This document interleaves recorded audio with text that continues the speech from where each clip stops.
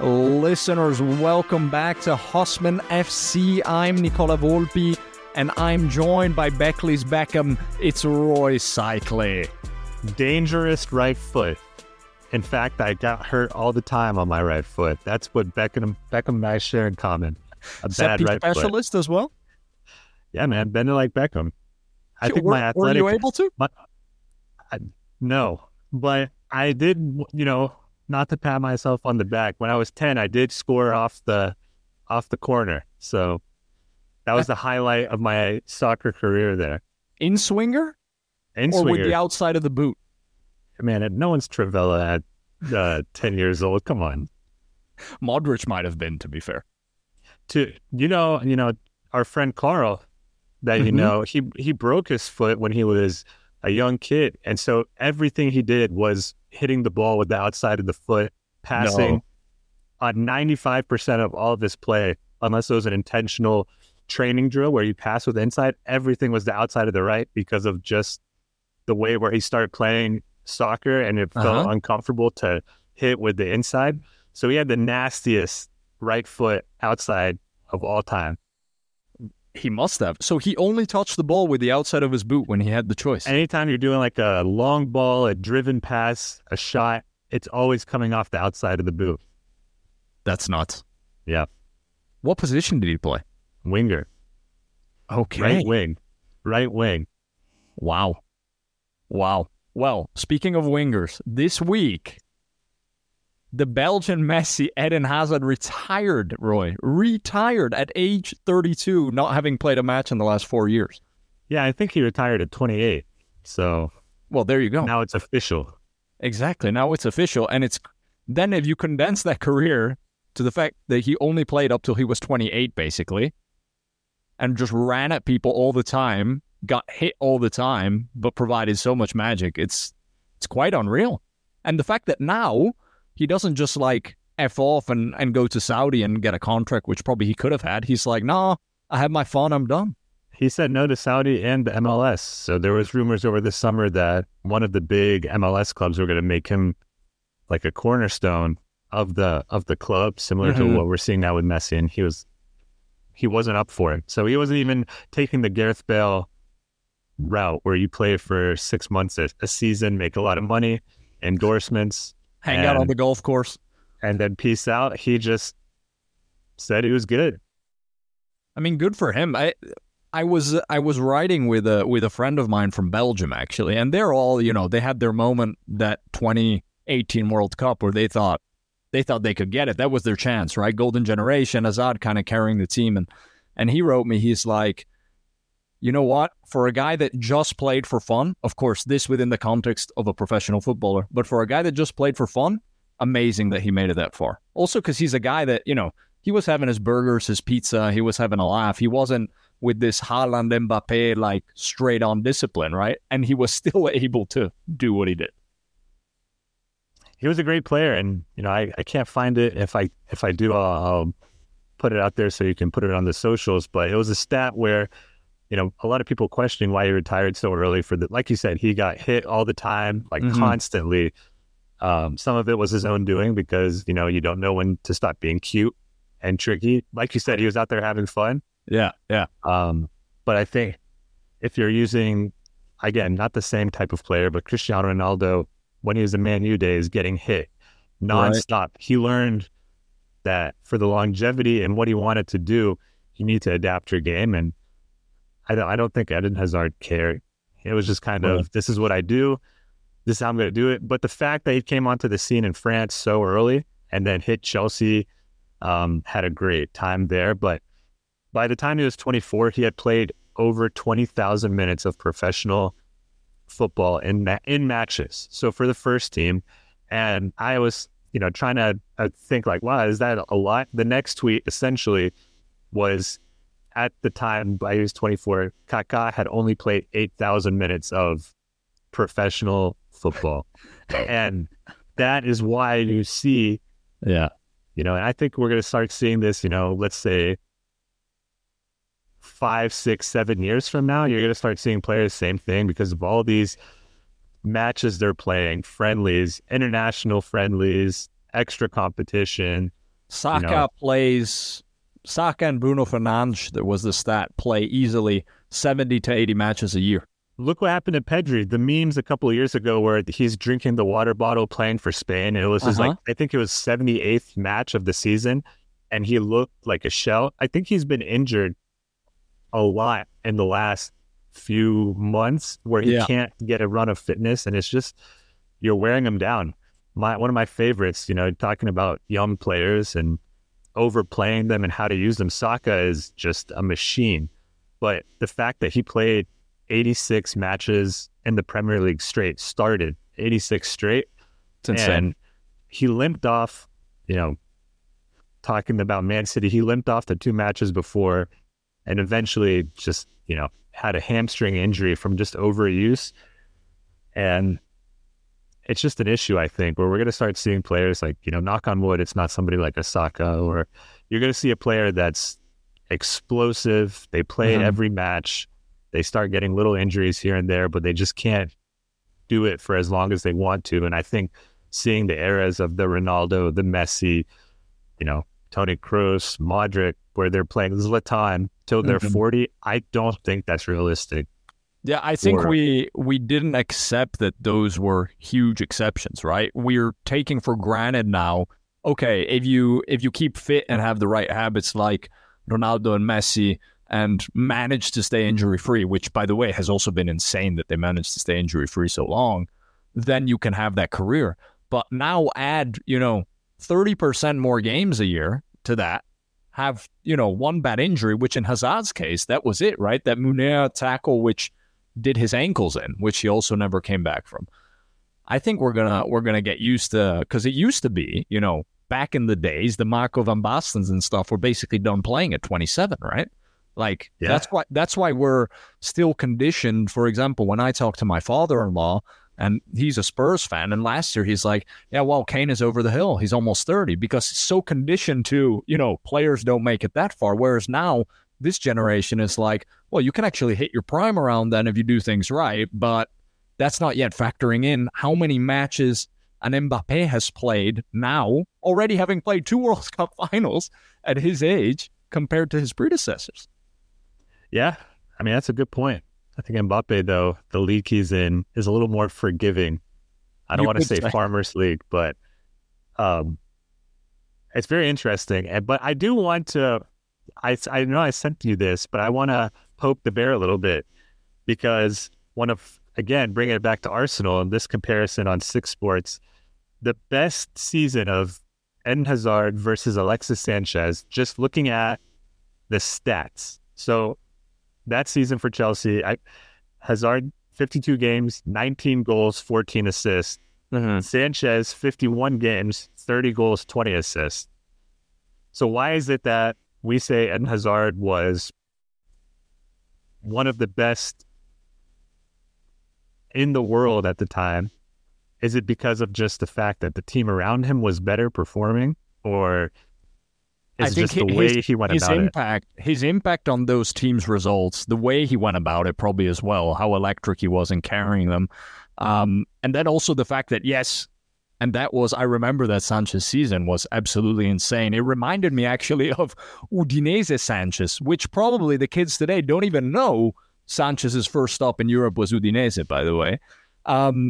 But I think Hazard, every season he was at Chelsea, from 2012 basically to the end, even under Sarri at 2019, was on that level.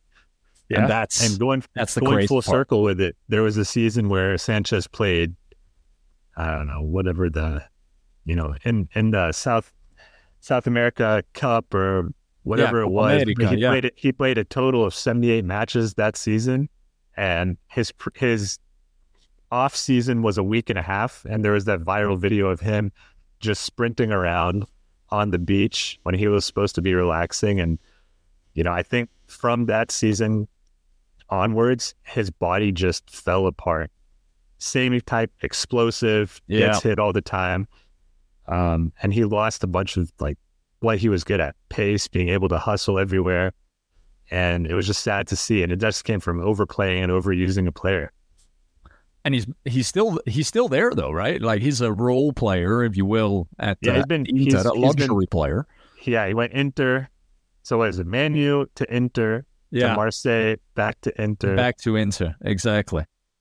I mean, I'll take him as a luxury role player coming off the bench, when you need him for those last 10 minutes, maybe in Champions League, whatever, like Alexis Sanchez. Why not? I mean, it'd be tough to watch him now after just how electric he was. Yeah. I haven't seen him play in a while, but... Well, that was for me a bit like, speaking of those early exploders, like watching Alexandre Pato in his last stints, when I could remember what he was doing at 18, Is he 19. still playing? I know last year he was playing for Orlando in the MLS, but not even... This is how far he fell. He wasn't even starting for them, so I didn't know he was playing for Orlando. But then I had seen he was coming off the bench for them. Last I remember was he was off in China, and then actually after Orlando, he went back to Brazil. He's at Sao Paulo now, probably finishing up his career, to be honest. Because what is he? 33? 34. He's from 1989. The same generation as a player we're going to talk about later in this episode. Oh, all right. So we'll take a break there, listeners, and then come right back with a little treat for some of you.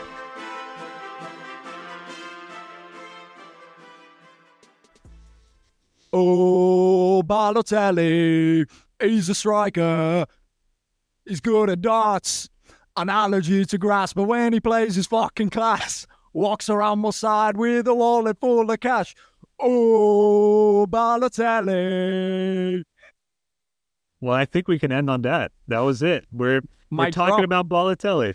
Yeah, we are talking about Mario Balotelli. That song sang by the Man City supporters during his stint there when he just became an absolute cult hero on Moss side and started everything at Man City.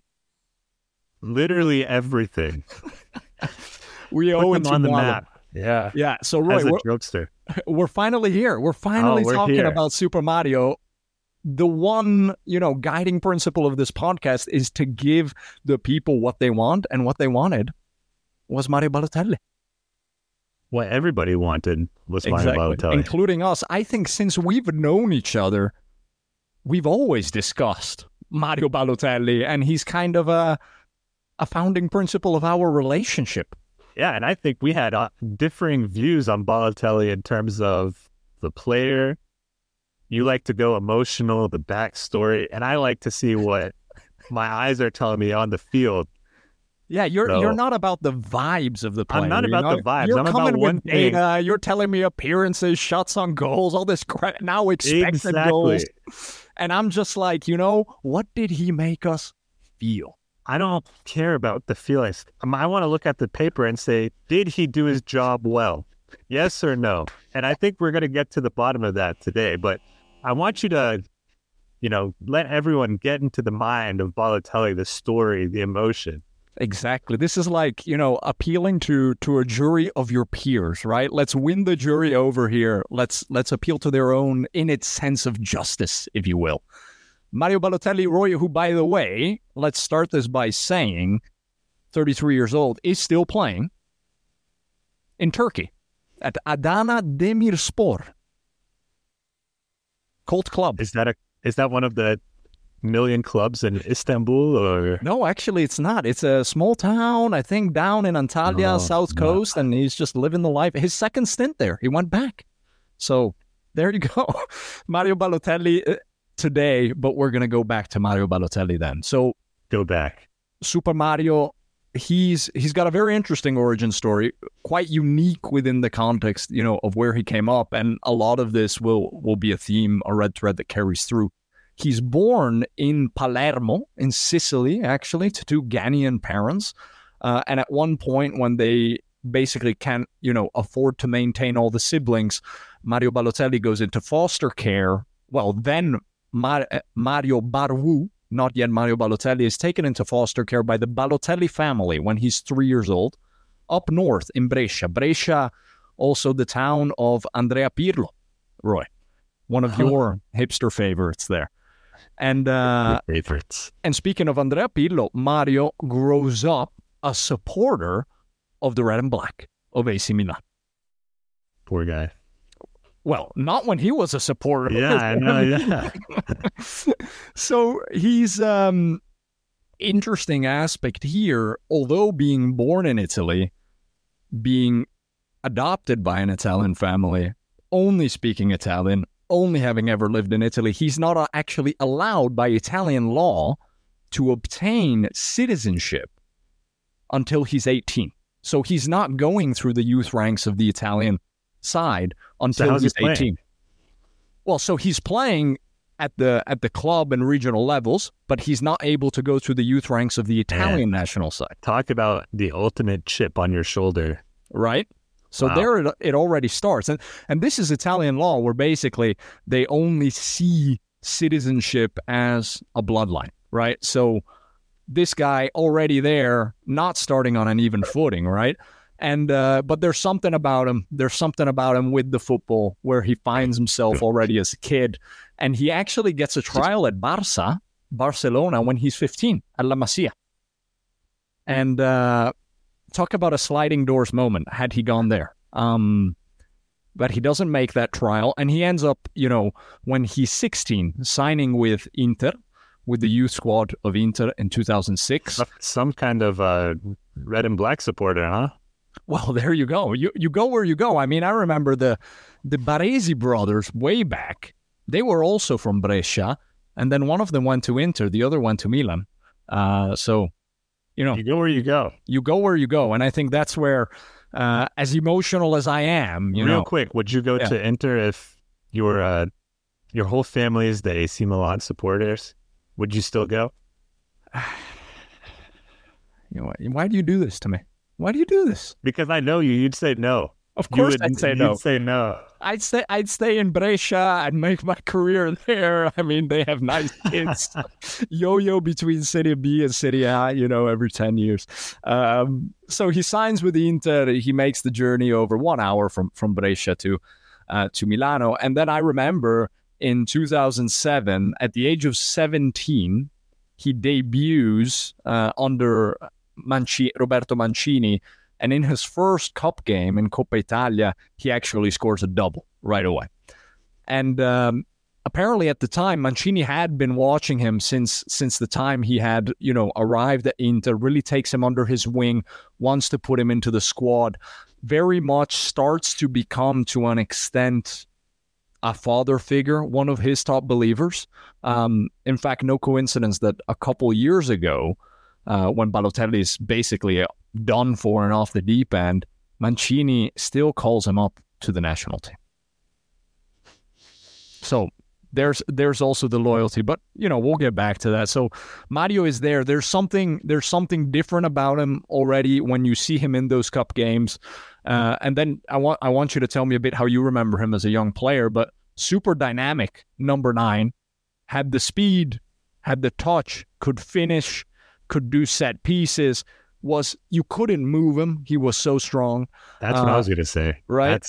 You said the speed, the touch, the strength was what I remember watching the first time he was at Man City, being hyped up, everything about it. Mm-hmm. And you're watching this guy and it's like, wow, this is a grown man. And I think at the time he may have been 20, 21, and he was so strong back to goal, but being able to turn a center half and just bully them, but then also have the grace to, dribble and move. I thought, wow, this guy is phenomenal. But he had a little bit of the Theo Walcotts about him. And I guess, I don't know if you want to dive into it, but in terms of he can do 95% of what he has to do, and then he gets to goal. And he wasn't as lethal as he could have been to set him to be an elite striker. Again, watching a lot of him at Man City, that was his early days. He developed a little bit after that, but it was so much of the raw talent, right, was just incredible. He had all the tools to become, I think, if we're using a today example, what almost an Erling Haaland to the same level, but let's say maybe a little more tricky, a little more skills, Yeah. in terms of ball at his foot. Running with the ball as well, he could do, which, maybe it's something Haaland will throw into his game at some point, but right now I don't see it, for example. Yeah. Right? And that's the thing. This was kind of when we look at strikers and we look at that era that was coming to an end there, it was really a transition period as well. And that's why Balotelli was standing out. Guys like Pato also standing out, because we were used to the Inzagis of the world, the Rauls from Real Madrid. I mean, totally different type of game that's coming to the fore, right? Yeah. They could do one thing, finish in the box. They weren't sprinting, long distances, linking up with other players. It was right place, right time, finisher. Yeah. Boom. And so that's where we find Balotelli very much as kind of a breath of fresh air, still at Inter at the time, right? And once Mancini, as usual, has his disagreements with the club, ends up leaving, which has been a theme now, still basically 20 years later with his career, as we've seen recently. In steps, Roy, your favorite manager of all time, right, which is Jose Mourinho, for 2 years at Inter. So Balotelli is now, he's 18 and he's coming into the opportunity of a lifetime into the 2 years of probably the best Inter team ever, which goes on to win the treble in that next season. Obviously, there's other guys there. There's Eto'o, because at this point, right, the first season, there's even Zlatan, right? Then he ends up having Eto'o, Diego Milito, all these kind of, if you will, striking mentors, right? And he's got Jose Mourinho there, who, although, maybe not the striker whisperer necessarily, although he claimed to be in that Tottenham documentary when having the conference with Harry Kane. So he has this great opportunity, but there's other things start to come out about Balotelli, right? And that period starts to be overshadowed by disciplinary issues, right? Being late to trainings. Then there's the famous Mourinho story where Mario gets a yellow card. I love that story. Gets the yellow card towards the end of a match against Rubin Kazan or something, towards the end of the first half against Rubin Kazan. Yeah. They come into the locker room and Mu, half the squad is out injured, and he spends, as he says, 14 of the 15 minutes he has available just telling Mario, don't do anything the whole second half. Be a mannequin. You cannot get a second yellow card. They come back out. Minute 46. Boom. Love it. Second Love yellow. it. And that, in a way, this narrative started to form, around the disciplinary issues. And then you started to see also a bit this darker side where he was getting a lot of criticism for his young age and for how little he played from the media. A lot of it about his apparent work ethic, which I don't know how anybody genuinely knew anything about it, but then a lot of it from opposing fans. And some of the worst type of, for example, racist abuse. Yeah. And put it on a 20-year-old, right, at the time. And this is something that, unfortunately, follows Balotelli his whole career in any moment where he dips in form, especially on Italian soil.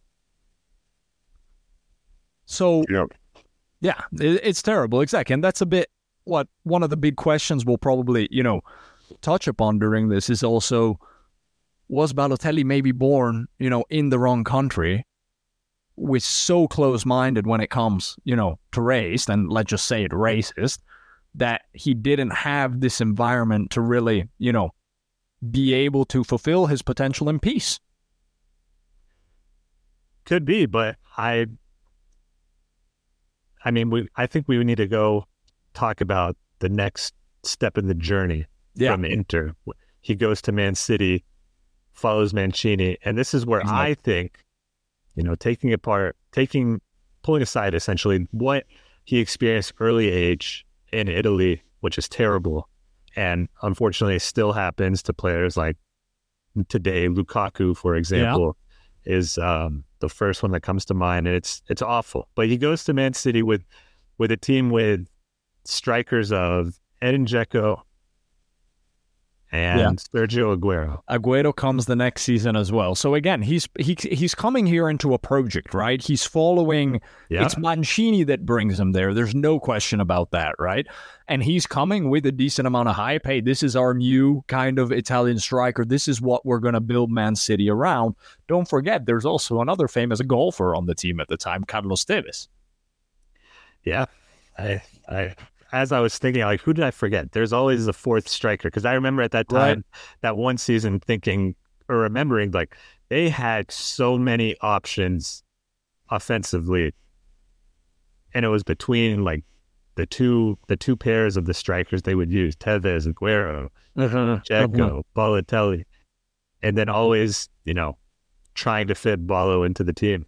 Right, exactly, and it is a city which starts at that stage to be star-studded. They're clearly going for something, but it's not the city, the environment in terms of world-class infrastructure, training grounds, is not there yet.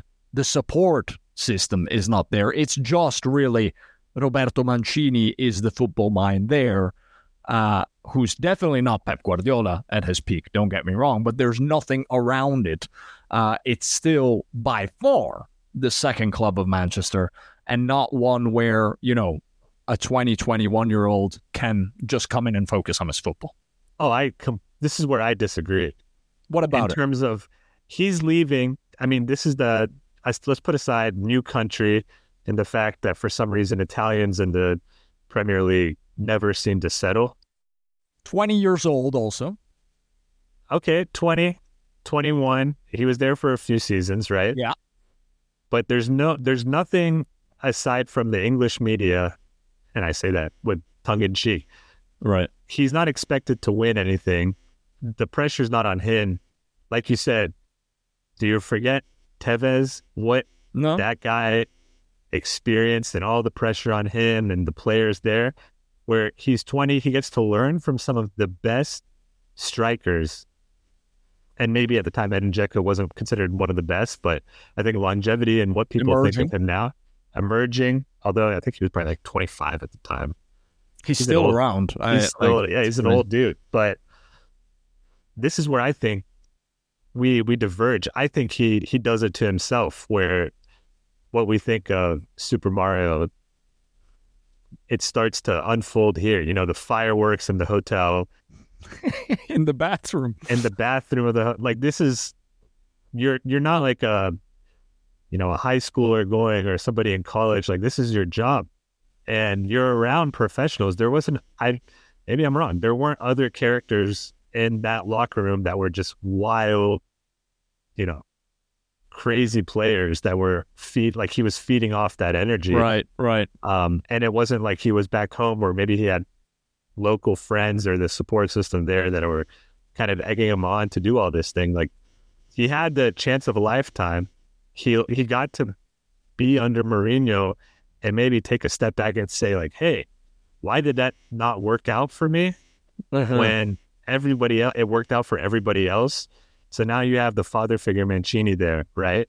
Who I think let him get away with maybe too much, or didn't protect him in the eyes of the media. He had special treatment as well. I mean, he was the one player that Wayne Bridge was talking about this a couple of weeks ago that was allowed to show up on his phone in the middle of a training, 2 hours late to a training, and Mancha would let him get away with it, even though they would fight a little bit about it first.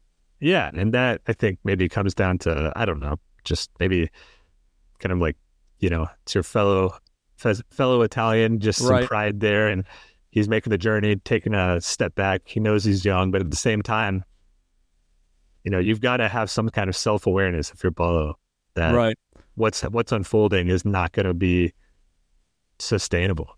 It seems, and from your angle in that sense, and what you see with a lot of these guys, it's the stupidity of some of the things he was doing was that self-sabotage in a way, right? Like, he just felt, I have to feel something. Why else would you, in your camo Bentley, drive around with 5,000 pounds in cash in your passenger seat?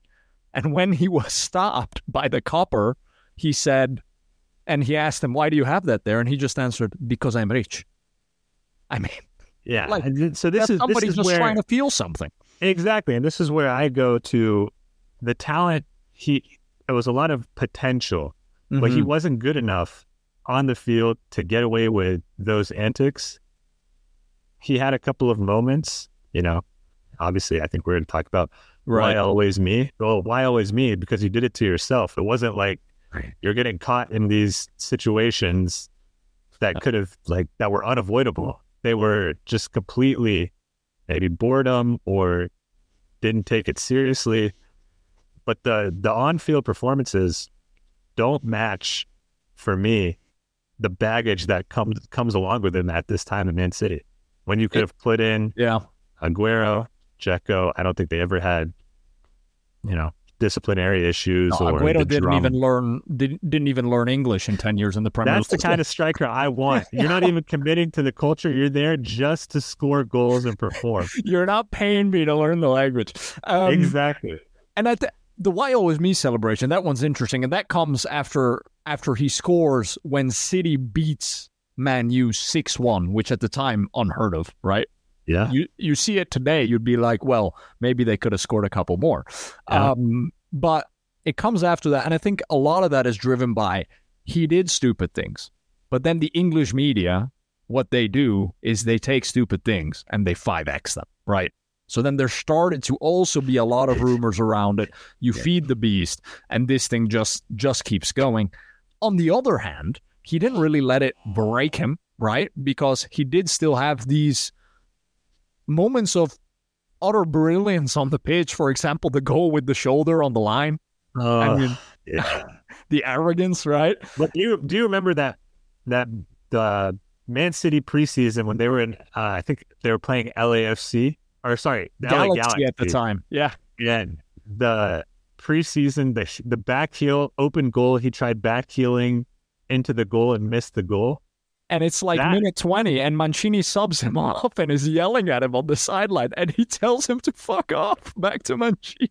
I don't know which season this was. If I'm the manager, he's never playing a game for me again after that, a single match. And this is where let's just dive into the time in Man City. So you said there's these brilliant moments: the shoulder, the why always me. Yeah, so out of the 3 seasons of Man City Paulo, 70 matches. That's all he played in the league.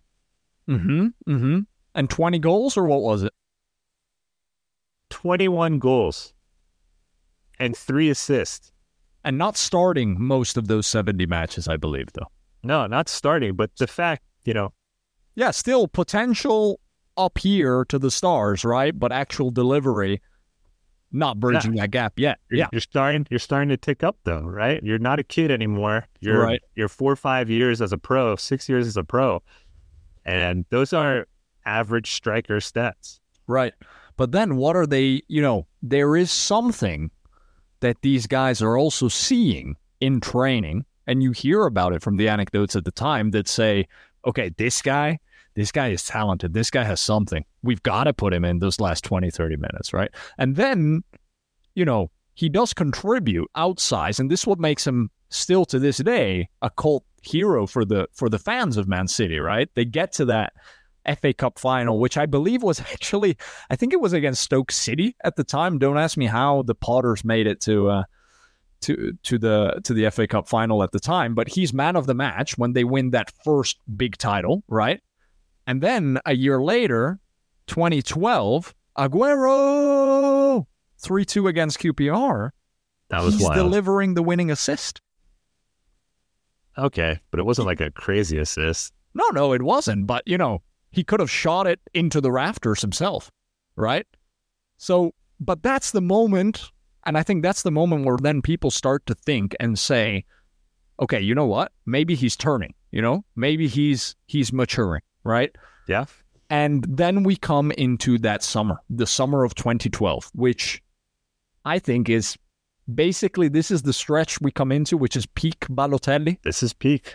Relative peak Balotelli, Euro 2012. He's the only real striker Italy has, and he plays in this combo with Antonio Cassano, the Cookie Monster, up front. Talking about disciplined players, and they just understand each other. Balo playing for Cesare Prandelli was the coach at the time, also a fellow guy from Brescia, Pirlo in the midfield. And he's the only, again, real number 9, keeping the team high every match. And iconic performance in the semifinal where he does a double against Germany with also probably one of the most historic celebrations ever after the second goal. It was fantastic. And a little backstory about this game for me personally. So I remember that summer I was watching all the games in the Euro. There was a horrible storm that came through where I was, staying. I was a counselor that summer at a camp, and we couldn't watch any of the last, 3-4 matches. There was no power. So we went to essentially like a payphone that had power, and my friend was asking his grandma, who lived like an hour away, if she had power at her place. Obviously, she answers the phone, so yeah, I have cable, I have power. So me and my buddies, we drive an hour on our day off from work to sit on this couch while, his grandma was giving us food and everything, and we're watching this goal. And then the second goal, like you said, Balotelli scores. I remember just everybody on the couch. We're not Italy supporters, Germany supporters. We just want to watch a good match, and everybody's standing up and all like, oh my gosh, like that moment. Neuer doesn't even move. Yeah. And then you think they're going all the way. This guy is unstoppable. The aura that he had at the time was just insane. And there's no media attention on him like there is in the EPL. And you think this is it. Like, Spain had their 2010. No way they can. Exactly. On the biggest stage. Yeah. On the biggest stage, he seems to be rounding a corner, to be delivering. And I was watching that match with my brother and my dad in a restaurant, like on this TV. And I remember we went nuts, and we went into that final, thinking we're going to win. And guess who's going to score? Balotelli is going to score. 4-0. Didn't happen. Didn't happen. 4-0 for Spain. Spain caps probably one of the most historic runs of any national side. 2 Euros and a World Cup in 4 years. Yeah, that was a lot. That was a lot. And Balotelli, I remember at the end of the match, devastated, in tears, going straight to the locker room, then coming back out to, half-heartedly collect his medal.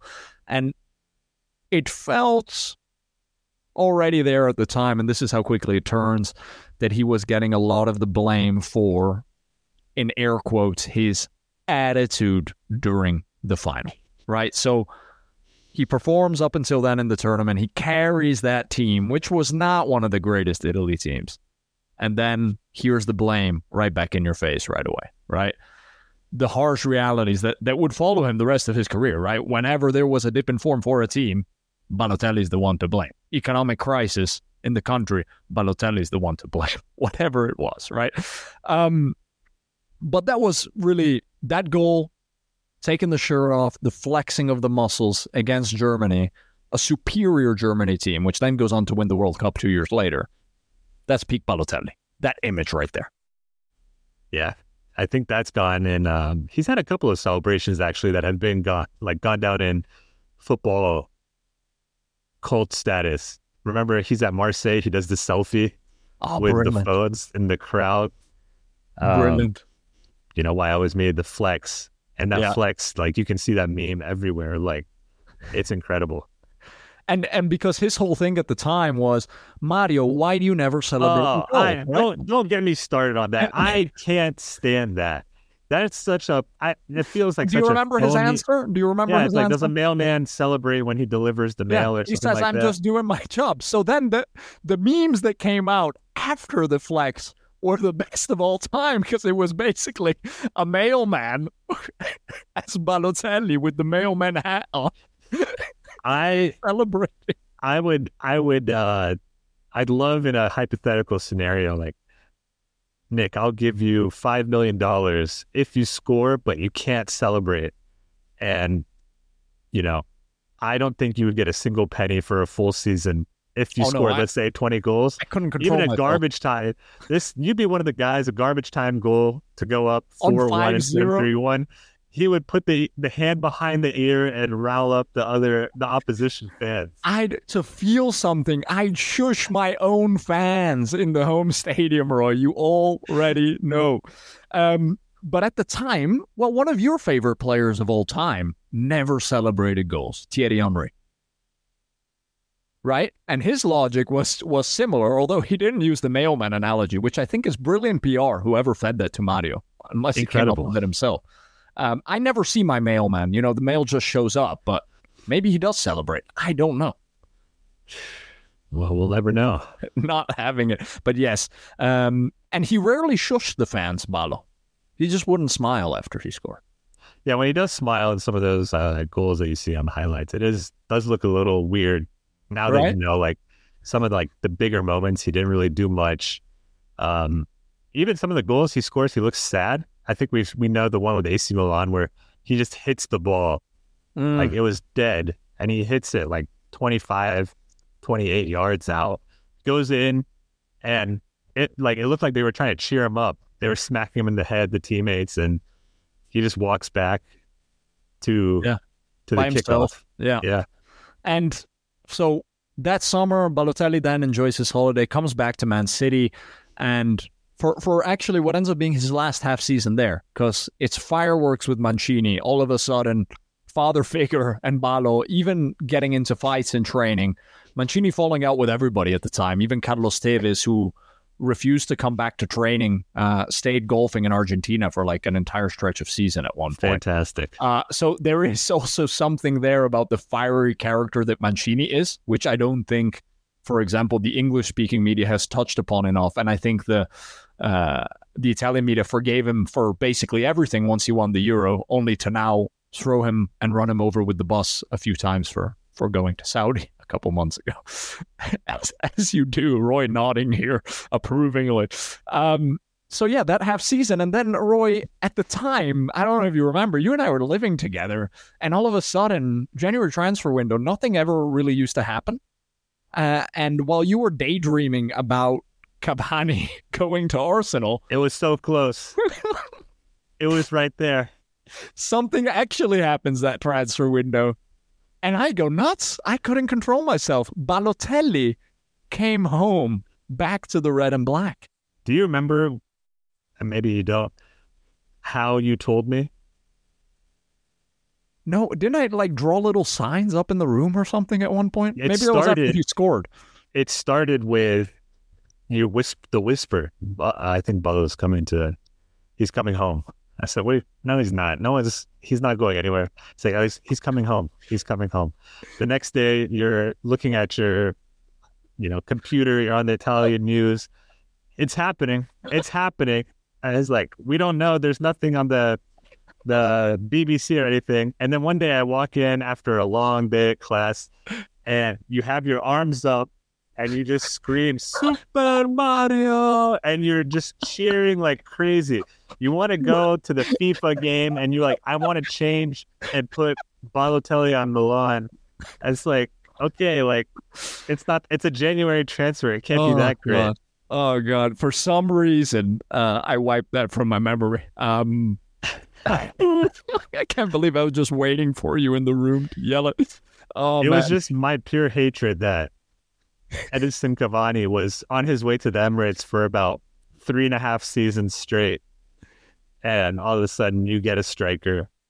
Exactly. And I had to rub it in, right? What ends up happening is he comes to Milan all of a sudden, and from the first match, right away, I think it's 2 goals in the first match. He does that second half of the season, scoring 13, 14 goals. Penalties also, not missing a penalty. At the time, he was one of the deadliest penalty takers in the game. Ice cold. I mean, I think today the myth is that he's never missed a penalty. Like, spoiler, he's missed, I think, 5 in his career, but still. Pepe Reina saved his first penalty ever. Wow. Pepe Reina. Salt and pepper Reina.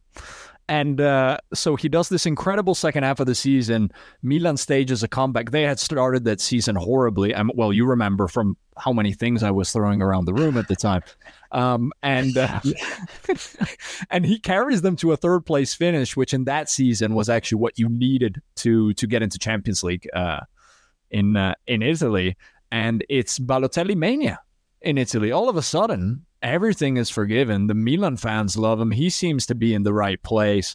He's showing up to training that next summer, totally ripped and roaring and ready to go. He goes to the Confederations Cup with Italy in a leading role that summer. And then the next season is a lot of ups and downs. Manager changes amongst them. Allegri gets sacked. Clarence Seedorf, patron saint of the podcast, comes in. And that doesn't really work out either. And let's face it, that's when Milan starts to go into this period where they are one of the worst Milan teams ever for the next 3 to 4 years. Is that where you had Fabio Borini? He ends up coming. Not with Mario, but he ends up coming. And that says a lot of it, that Fabio Borini at one point where he was not playing as a striker, was not playing as a winger, was playing as a right back for AC. Oh. Yeah. But this is not about Fabio Borini. This is about Super Mario Balotelli. That second season filled with ups and downs. We are quite Balotelli. Milan is quite Balotelli dependent at that moment. There's not much else around. There's a, I don't remember, 32-year-old Kaká who comes back for that season. And they get to play together. Not much happens. It's a very nostalgic Milan team. Actually, the last season they played Champions League before coming back into it 3 seasons ago. But then we get to the big stage.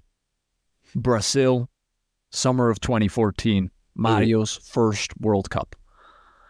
And since Italy nowadays just declines to participate in World Cups routinely, Mario's last World Cup. Italy, I don't know how much you remember about this, but first match, they play England. They win 2-1. Balo scores in the humidity of Manaus, the toughest match in the group, and everyone, okay, Italy's a contender, right? Yeah. They're going to go for it. Pirlo playing just totally rejuvenated, right? Everything is clicking. What a team. The next match, they play Costa Rica, and they lose 1-0. I remember that. And the thing is, Costa Rica had beaten Uruguay in their first match. So now Costa Rica has qualified for the next round and there's only one spot left.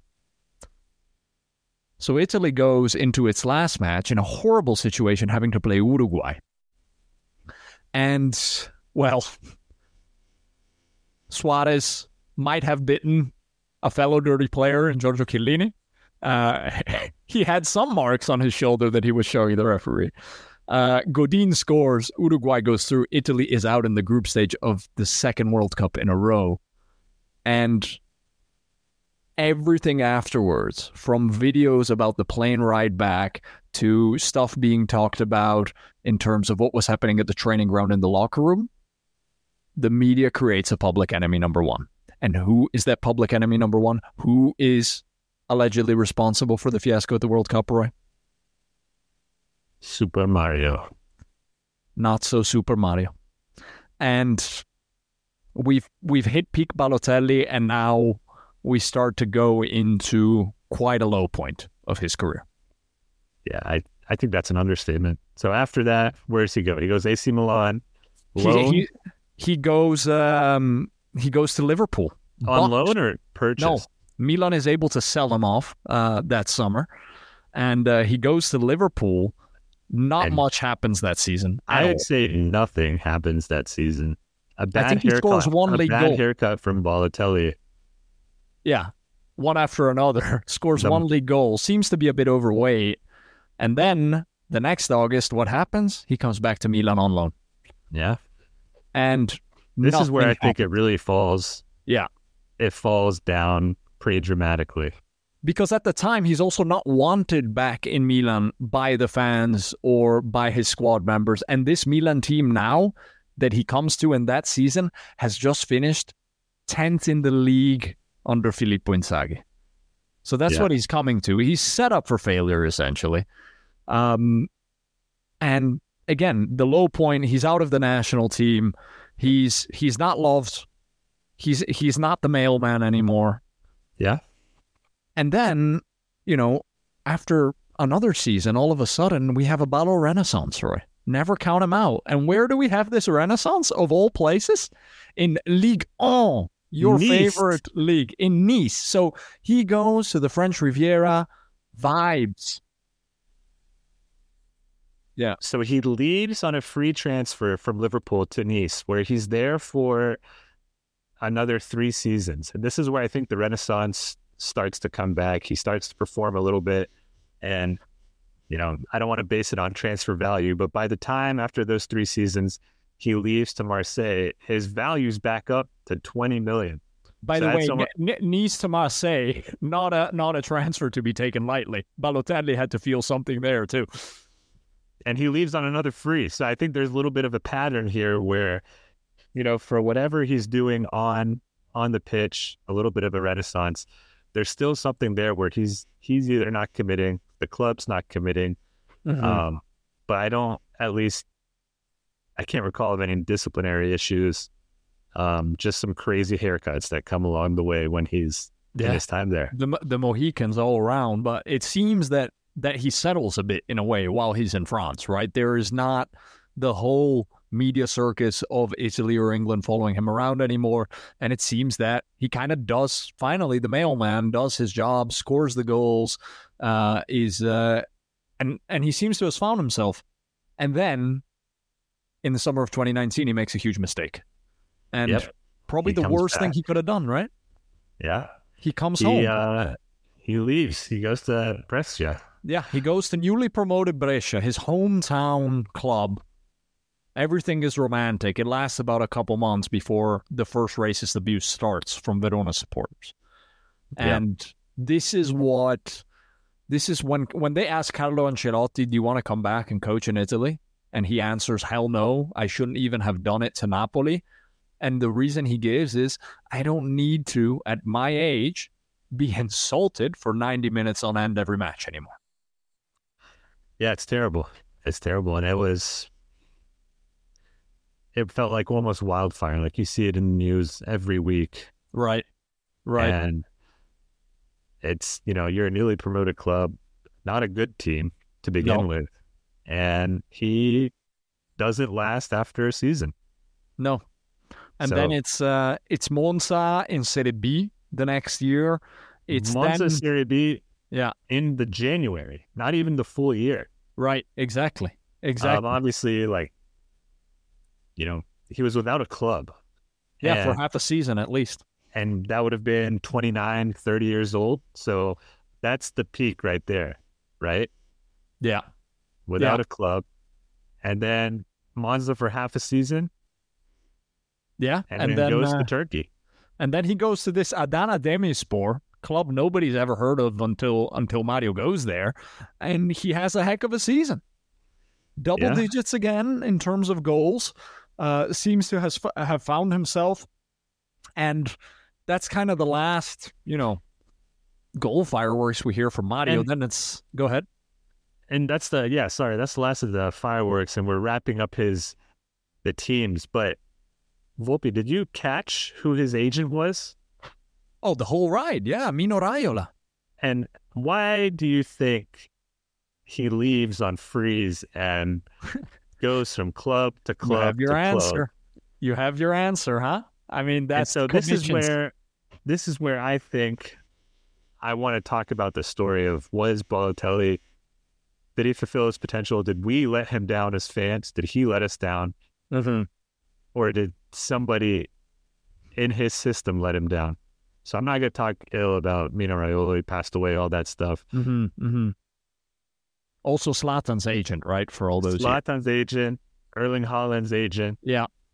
All these big players, but they all have the players all seem to have the same fiery personality about them. Mm-hmm. And it's this agent, I feel, that builds that you are bigger than the club mentality. Like, you are the asset. They can't do anything without you. And feeding that to a Balotelli at a young age, I think, is deadly. it's the whole the good side of that coin is what they call in the NBA player empowerment. The bad side of the coin is James Harden right now, right? And that's where ILS players were parallel. going. Yeah. But he also got them everything they wanted and more. So it was kind of a, flip of the coin, how it's going to end out for the player. The agent's always going to come out on top. So flip of the coin for the player. And I don't know where you wanted to take this conversation, but we talked about the story, right? Yeah. The emotional journey, the talent that was there, in my opinion, never fulfilled said talent. Unfortunately not. And I know that at one point he was getting a lot of muscle injuries, and I'm surprised you didn't mention this. He was not fond of stretching. He was not fond of stretching. And I remember this was a Mancini being mad because Balotelli couldn't play the full 90 for a few matches. And one of the press conferences I remember I was watching, and he was like, the reason he's not out here, he doesn't take care of himself. He doesn't stretch. And then like magic, the next pregame when they're showing all the players warming up, they're just focused on Balotelli, and everyone's doing the, kick the leg out, hands to the ground, stretch the hamstring. And he's not even going past his knee with his hands, just kind of like he's just putting it there. Yeah. And there was no mobility in terms of flexibility and everything, which I think plays a part, right? Into how you're setting up yourself for long-term success, longevity. That's what separates the greats, right? Is those little details ultimately. Little details, which he just overlooked. And I think that plays into the mindset of why the media built him out to be the guy, to be somebody who was a better striker than what he actually was. And I think it's because of the way his early career trajectory just so happened to play out. He was under Mourinho. He was under Mancini at the time when Man City was, laying the foundations, $1 billion plus into, essentially the playground that Pep would play in. He hopped around, and I think once he got to Liverpool, the aura was dying off. If he was really, really, really that good, would he be on a free to Nice? It's just the fact that clubs that maybe had, they needed a X factor. Why would I want to bring in that potential downside? So you could say everything about like, the media is building him up to be this, but he did those things. Yeah. He did the fireworks in the in the bathroom, like with Micah Richards. Yeah, and it's if I'm a manager, is any talent worth the risk if they're 27, 28? He ended up at Brescia, newly promoted. Right. In their wildest dreams, if they had the pure talent of Mario Balotelli going there, he doesn't go there, even if it's a hometown club. He goes somewhere where he could be at least Europa, Champions League. It's just, and I think maybe a little bit of, I know it's age and everything. Look at the leagues he ended up in. He didn't end up in La Liga at any point, or Germany. Germany is probably known for the strictness of the league, right? There's not a lot of, it's very systematic. It's very German. Very German. He doesn't end up there. Not in a team that's going through any kind of change. He ends up in Turkey, a league that, outside of Istanbul, I'm not sure how intense those fans are. For all the Turkish listeners there, I know that's not the case, but not the most powerful league. And then he goes to Nice, which was a low risk, high reward. Then he goes to Marseille. Yeah. I think that was a little too under the spotlights for him. Still scores in half the matches, right? Even scores in half the matches, but then he I leaves. think you're onto something with it, right? Because I think a big aspect of this is he's not told at that early age, when he comes onto the scene, when he bursts onto that scene, there is nobody there to tell him, okay, you need to be disciplined. You need to do your stretches. You need to do this and that. He's told, hey, you've already arrived. And that's why then he goes off and does stupid things, right? Like just to feel something, to self-sabotage. Yeah. And so this is where I do have trouble saying like, he was one of the great strikers of that generation, or We can't. We can only say he was one of the great talents, I think, of that generation, right? Yeah, talents. And so I think to round this out, and I want your opinion. I don't know. I know we talked about it a little bit. I want to compare him to one of my favorite strikers, simply by the name Ciro Immobile. Same exact age. I think Immobile is a little bit older. 6 months apart. 6 months apart. Somewhat similar in terms of they bounced around a little bit. Immobile stays probably 80% of his time in Italy. So he goes, Siena, Juve, Pescara, back to Juve. Then he goes to Torino, where I think he has a great season in 2013, breakout season. And so what does Dortmund try to do? Borussia Dortmund, to find the next Robert Lewandowski, they buy him. He flops at Dortmund. They loan him out to Sevilla and Spain. Doesn't work. Doesn't work at all. Bounces a little bit. Then in 2016, he finds himself at Lazio, and he's been there since.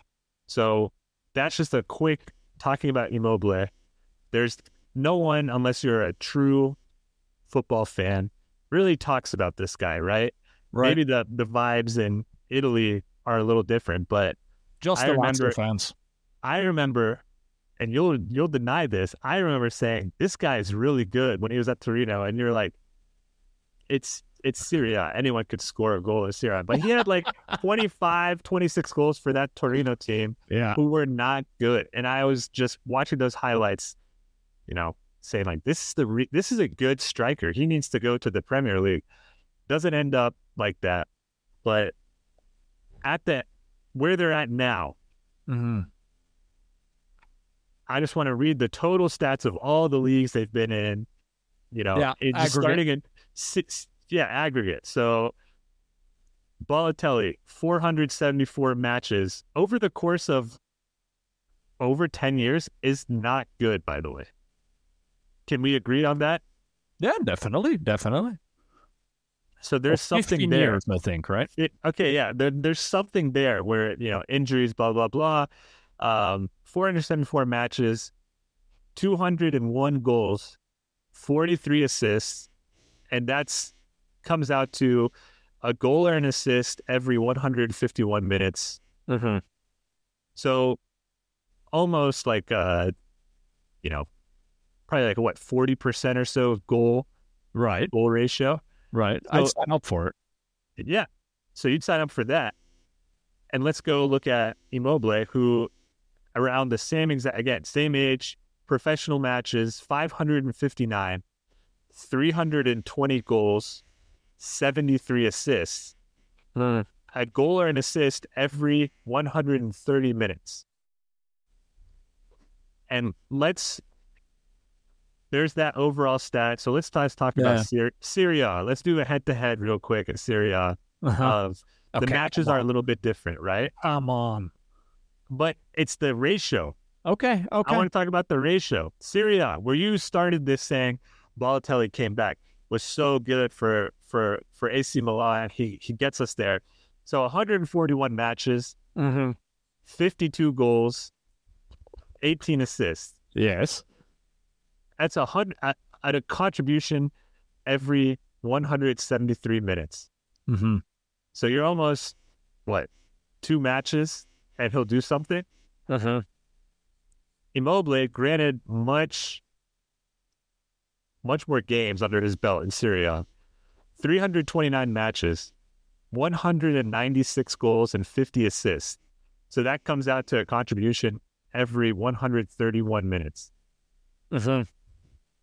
Why are we talking about Balotelli being that level of talent when he doesn't deliver, when there is somebody who, over-delivered consistently and still is at probably a higher level?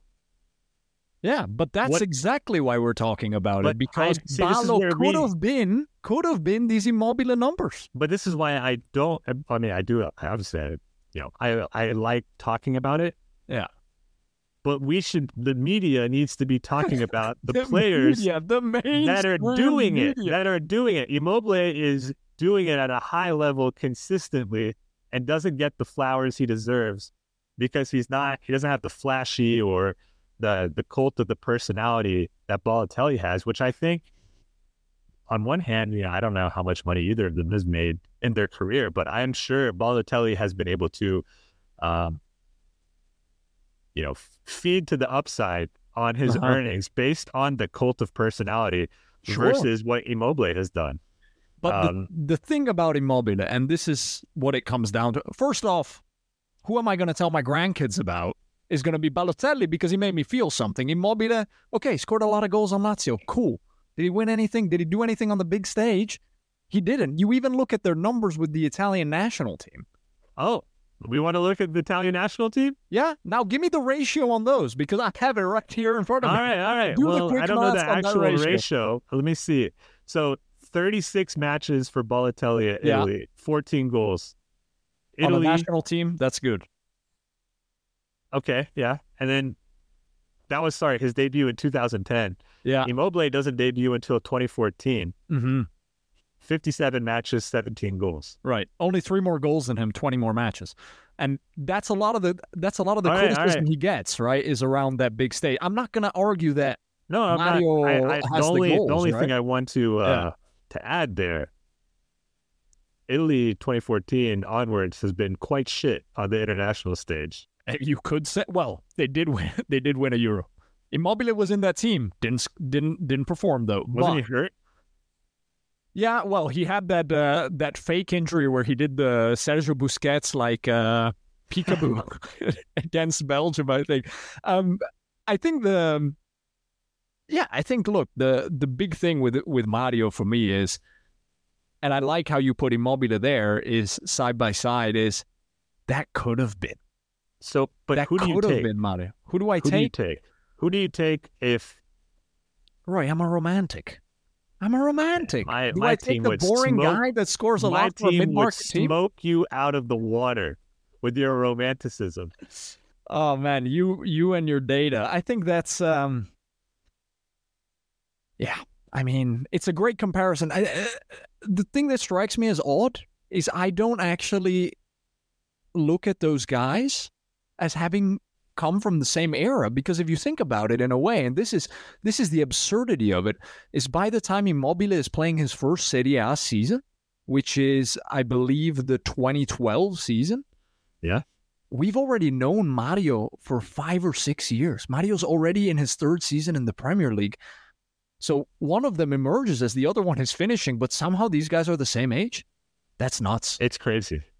It's crazy. That says a lot. So I'm glad you brought up that example, because it's like, it is astonishing to think, what the careers could have been. And to be fair to Immobile, he could have been finished after that Dortmund move. Like, he bounced back. Boy, did he. On a team where he's the guy, though, right? Yeah. It's like when we would talk about... I mean, I thought that Dortmund team with him as striker, I was like, oh, they're onto something here. They had Marco Reus. They had some players there that could feed him the ball. Your guy? Aubameyang, yeah. Who's also, I wanted to make that comparison. They're around the same age as well. And he's at Marseille now, too. Yeah. Yeah. Well, kind of the same cult of the personality, right? Yeah. Yeah, you could say. I mean, that year at Chelsea, you love that. Aubameyang's year at Chelsea. Seeing that when Arsenal beat them and him just sitting on the bench. Oh, fantastic. Man. Yeah, so that's... I'm just staring here at the stats between Balotelli and Immobile. And, I'm about the emotions in football, and I start to get sad. What do you name your kid? Mario or Ciro? Just Balo. Yeah, Balo. And that one's for you, Roy. Hey, any parting shots for our listeners on the legend, the enigma, the what could have been of Super Mario Balotelli? No, he wouldn't make my team if I was a manager.